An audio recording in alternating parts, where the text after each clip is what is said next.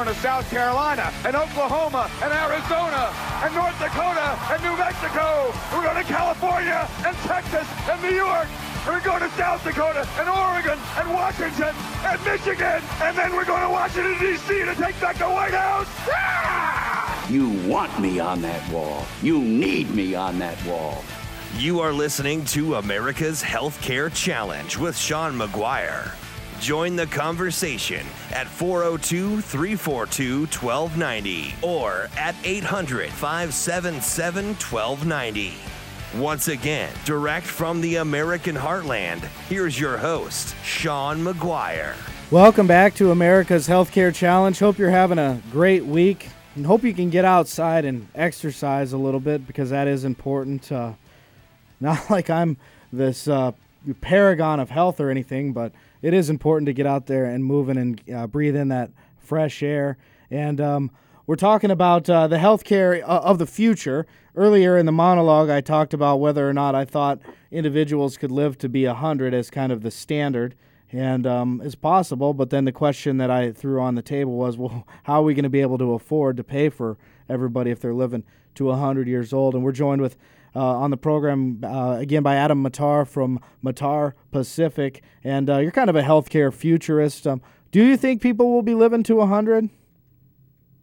I think it's quite possible that people could regularly live to 100. There's a lot of research going into this. And what's interesting is it's coming from the technology field. You have the folks over at Google looking into this. You have technologists that are talking about transcendence actually occurring within our lifetime. Now imagine that, if humans and machines, AI, robotics, if we have the ability to merge, what that does, the concept of time becomes much more irrelevant. We're no longer talking about 100 years. We could talk about actual events and initiatives rather than a timeline. We could talk about milestones, going towards goals that we never achieved or even dreamed of before.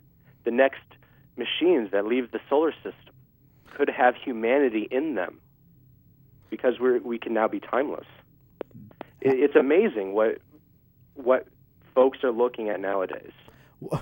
How would that even work? I mean, what do you think about this artificial intelligence? Do you think this is I mean, it's just so far out there. I don't even know if I can, wrap my head around it quite yet. I just think it's just really kind of neat to think about and talk about because, being in the healthcare industry, a healthcare industry enthusiast, thinking about what some of these things are potentially going to be able to do to healthcare is unbelievable.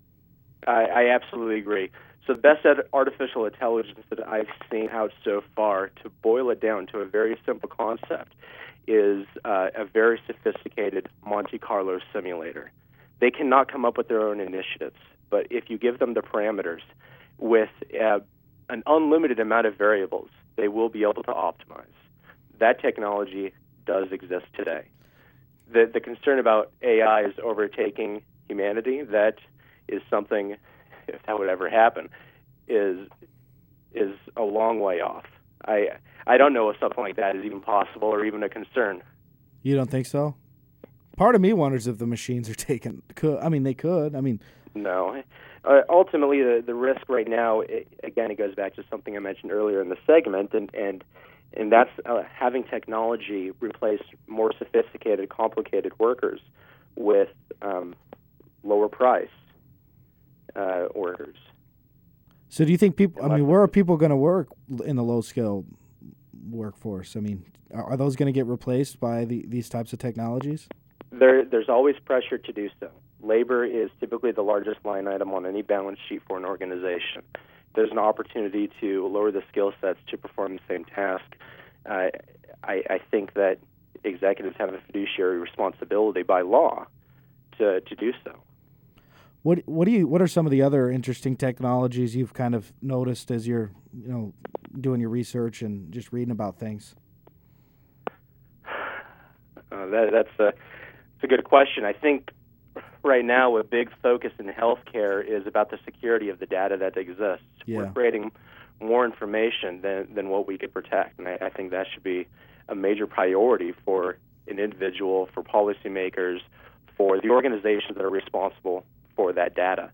And I'm seeing a number of organizations, both large as well as startups, trying to address that problem. I would focus on that as a priority before something else 10 years out in the future. We need to protect the information about our most personal selves. Yeah, I mean, what on a scale of 1 to 10, how big did you think that Anthem data breach a few months ago was? Well, for the individuals involved, I would say it's a 10. I would rather have my financial information at risk than that about my personal self or my family. Yeah, I mean, being able to secure this data is just something that, that's just it needs to be an area of focus. But they need, they obviously these people need some help, probably walking through that. Right, but I love the idea of amassing the data in the first place. Kaiser, as an example, my former employer, Kaiser Permanente, is probably the largest record holder of medical record information in the world. And with that, they're able to identify trends and correlations that nobody else had been able to evaluate before. And that drives towards preventative health. That's kind of the beginning of this, population health management type of stuff, by using the analytics. Mm-hmm. Mm-hmm. And what I like about it is that it puts the power back into the individual. The more information that you have, the better choices that you can make.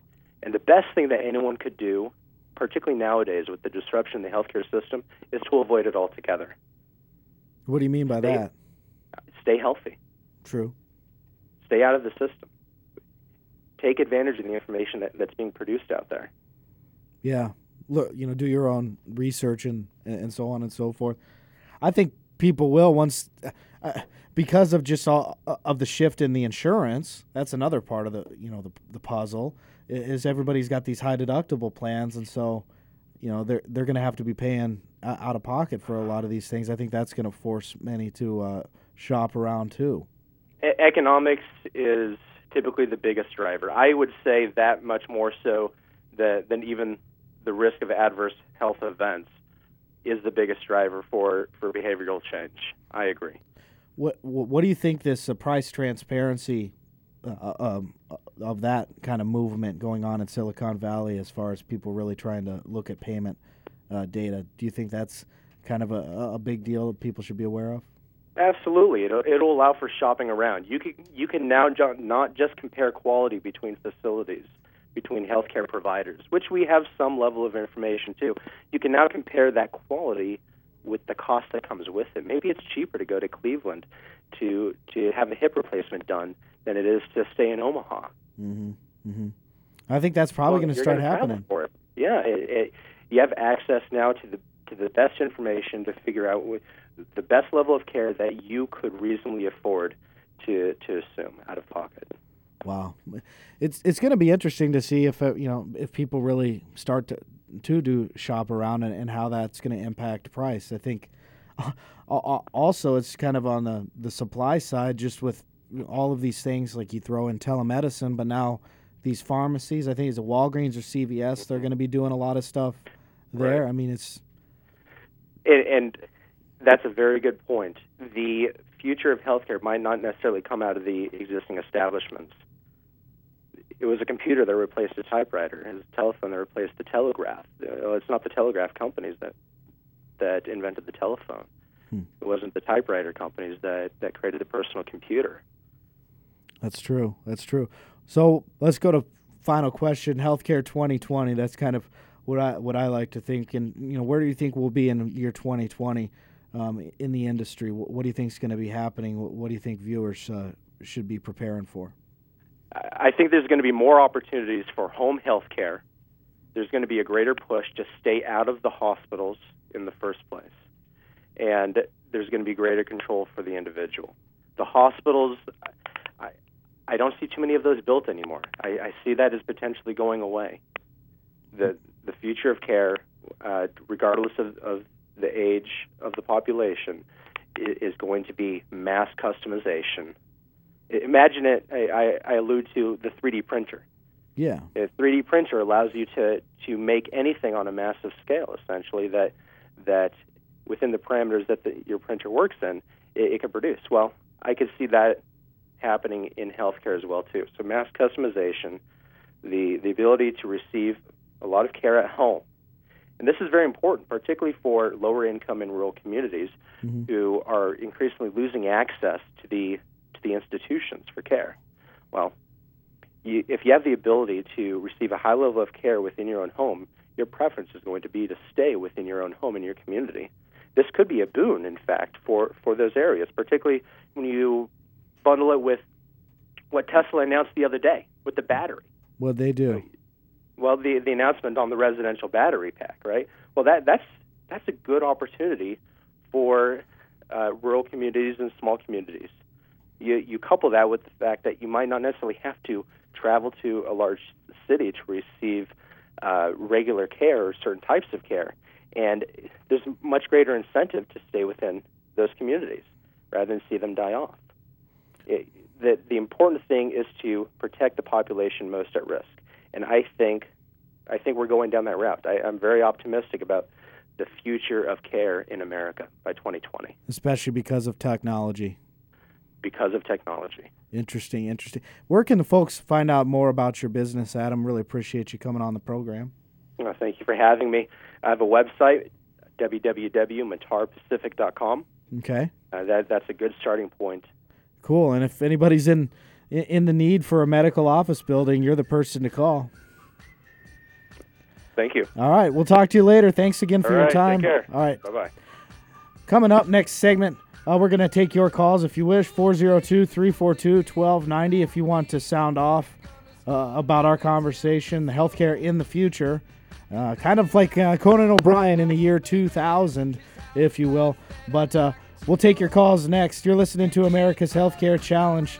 Check out our Facebook page, facebook.com/America's Healthcare Challenge. And also check me out on LinkedIn. Basically just search Sean McGuire Obamacare, and I'm the one that's going to come up. We'll be right back.